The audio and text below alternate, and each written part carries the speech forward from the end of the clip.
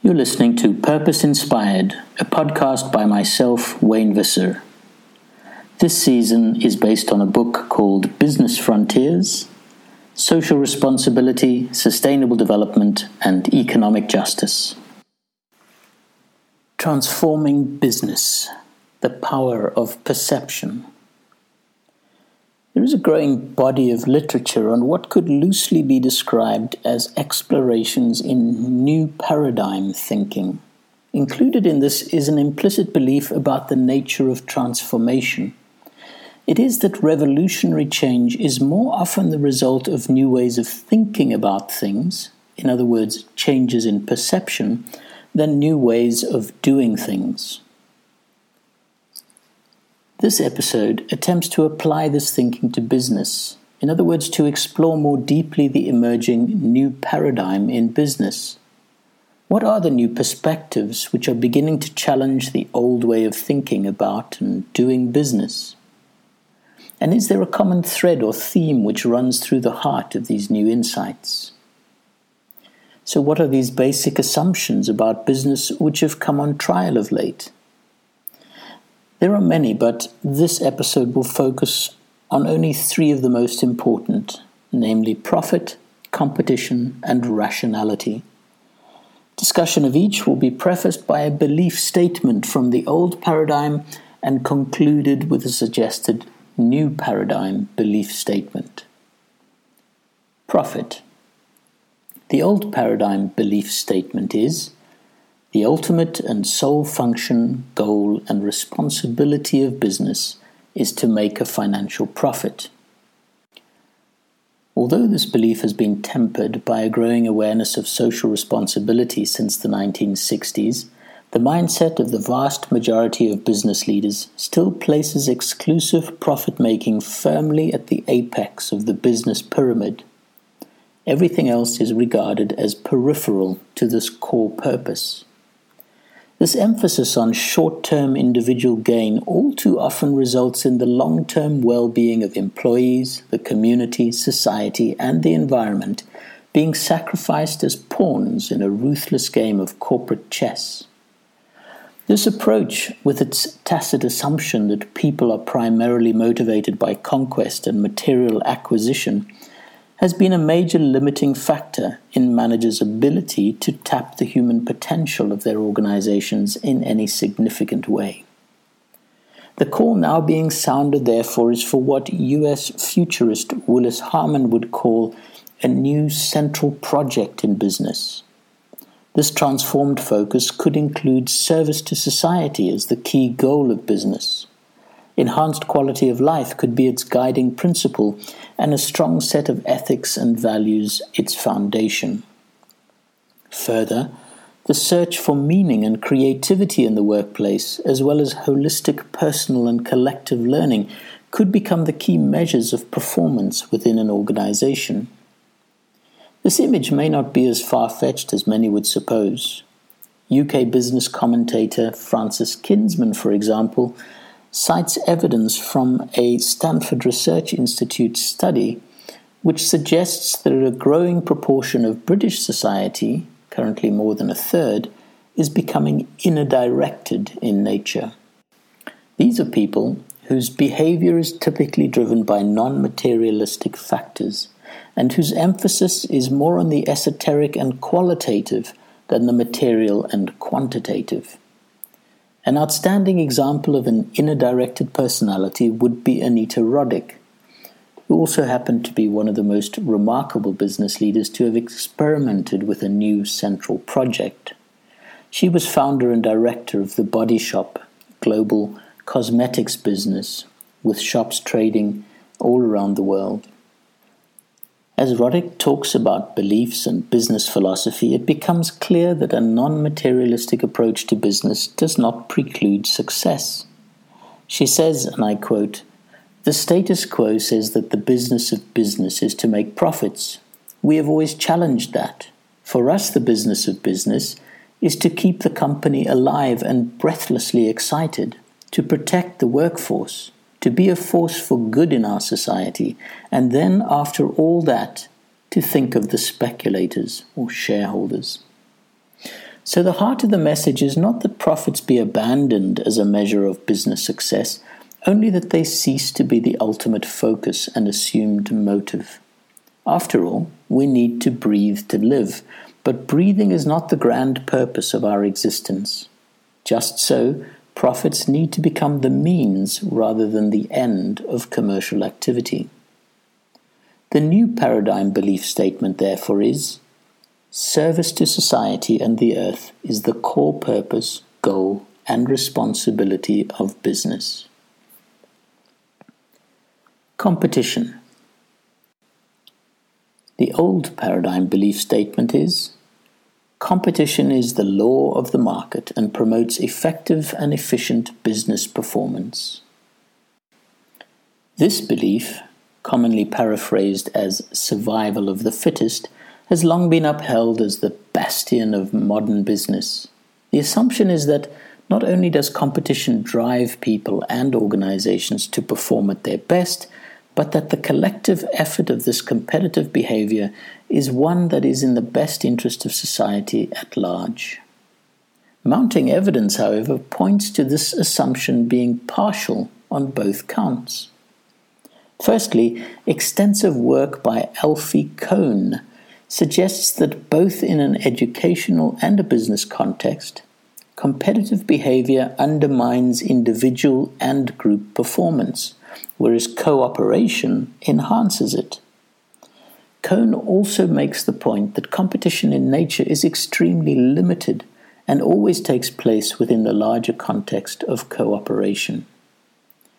Similarly, Rosabeth Moss-Kanter, professor of business administration at Harvard Business School and respected consultant and author, believes that cooperation, not competition, is becoming the survival imperative in the marketplace of tomorrow. She talks about the old adversarial model and the ways in which she sees the new paradigm of cooperation beginning to manifest itself. And I quote, "Today, the strategic challenge of doing more with less leads companies to look outward as well as inward for solutions to the competitiveness dilemma. Lean, agile, post-entrepreneurial companies can stretch in three ways.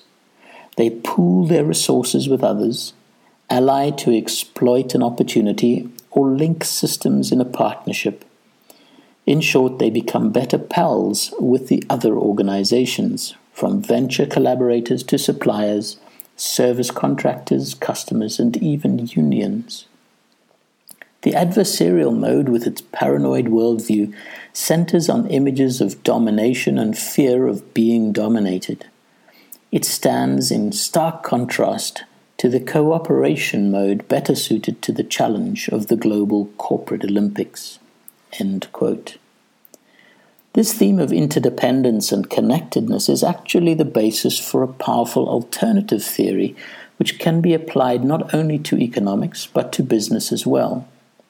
Pioneer in this field is MIT's Peter Senge, who describes the emerging discipline of systems thinking and its merits as follows, and I quote, "Systems thinking is a discipline for seeing wholes. It is a framework for seeing interrelatedness rather than things, for seeing patterns of change rather than static snapshots. And systems thinking is a sensibility for the subtle interconnectedness that gives living systems their unique character. Today, systems thinking is needed more than ever because we are becoming overwhelmed by complexity. All around us are examples of systemic breakdowns, problems that have no simple local cause. Systems thinking is a discipline for seeing the structures that underlie complex situations and for discerning high from low leverage change. In other words, by seeing wholes, we learn how to foster health. To do so, systems thinking offers a language that begins by restructuring the way we think." End quote. All of these insights, therefore, seem to point towards a new business paradigm involving greater cooperation. John Dalla Costa, who after studying first for the Catholic priesthood, later went on to become president and chief executive of one of Canada's most successful advertising agencies, describes this as, and I quote, the model of reciprocity, giving back to nature, to our people, and to our society as much as we in business extract from them, end quote. So the new business paradigm belief is cooperation and reciprocity are the guiding principles by which business can create synergies within the greater living system.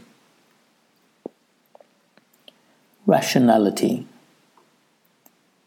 The old paradigm belief statement is, business is essentially a rational undertaking and should rely exclusively on the faculties of reason and analysis to support all of its processes.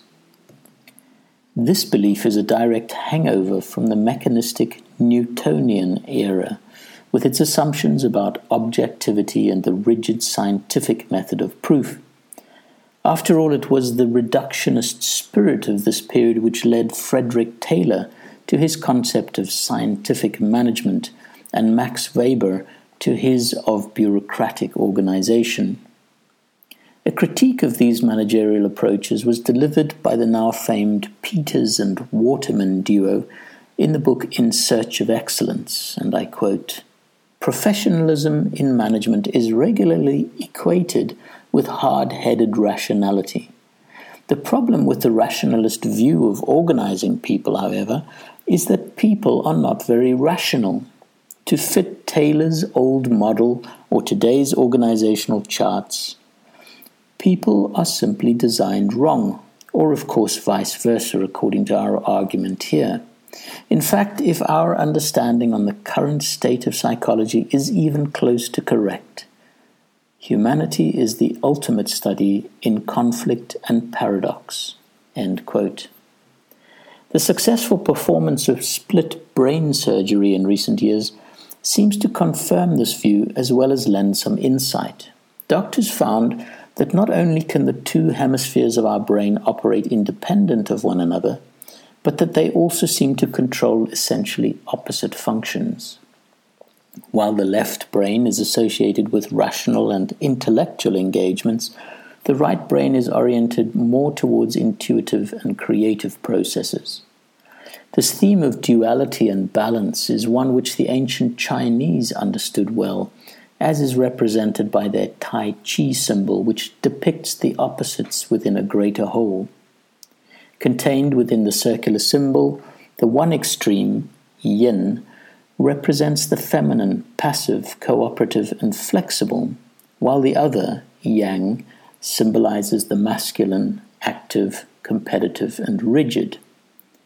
The possible implication of these ideas for business in the new paradigm is that while the past left brain type thinking and actions may have been emphasized and rewarded, there is great value to be gained from encouraging the counterbalance of a more right brain orientation.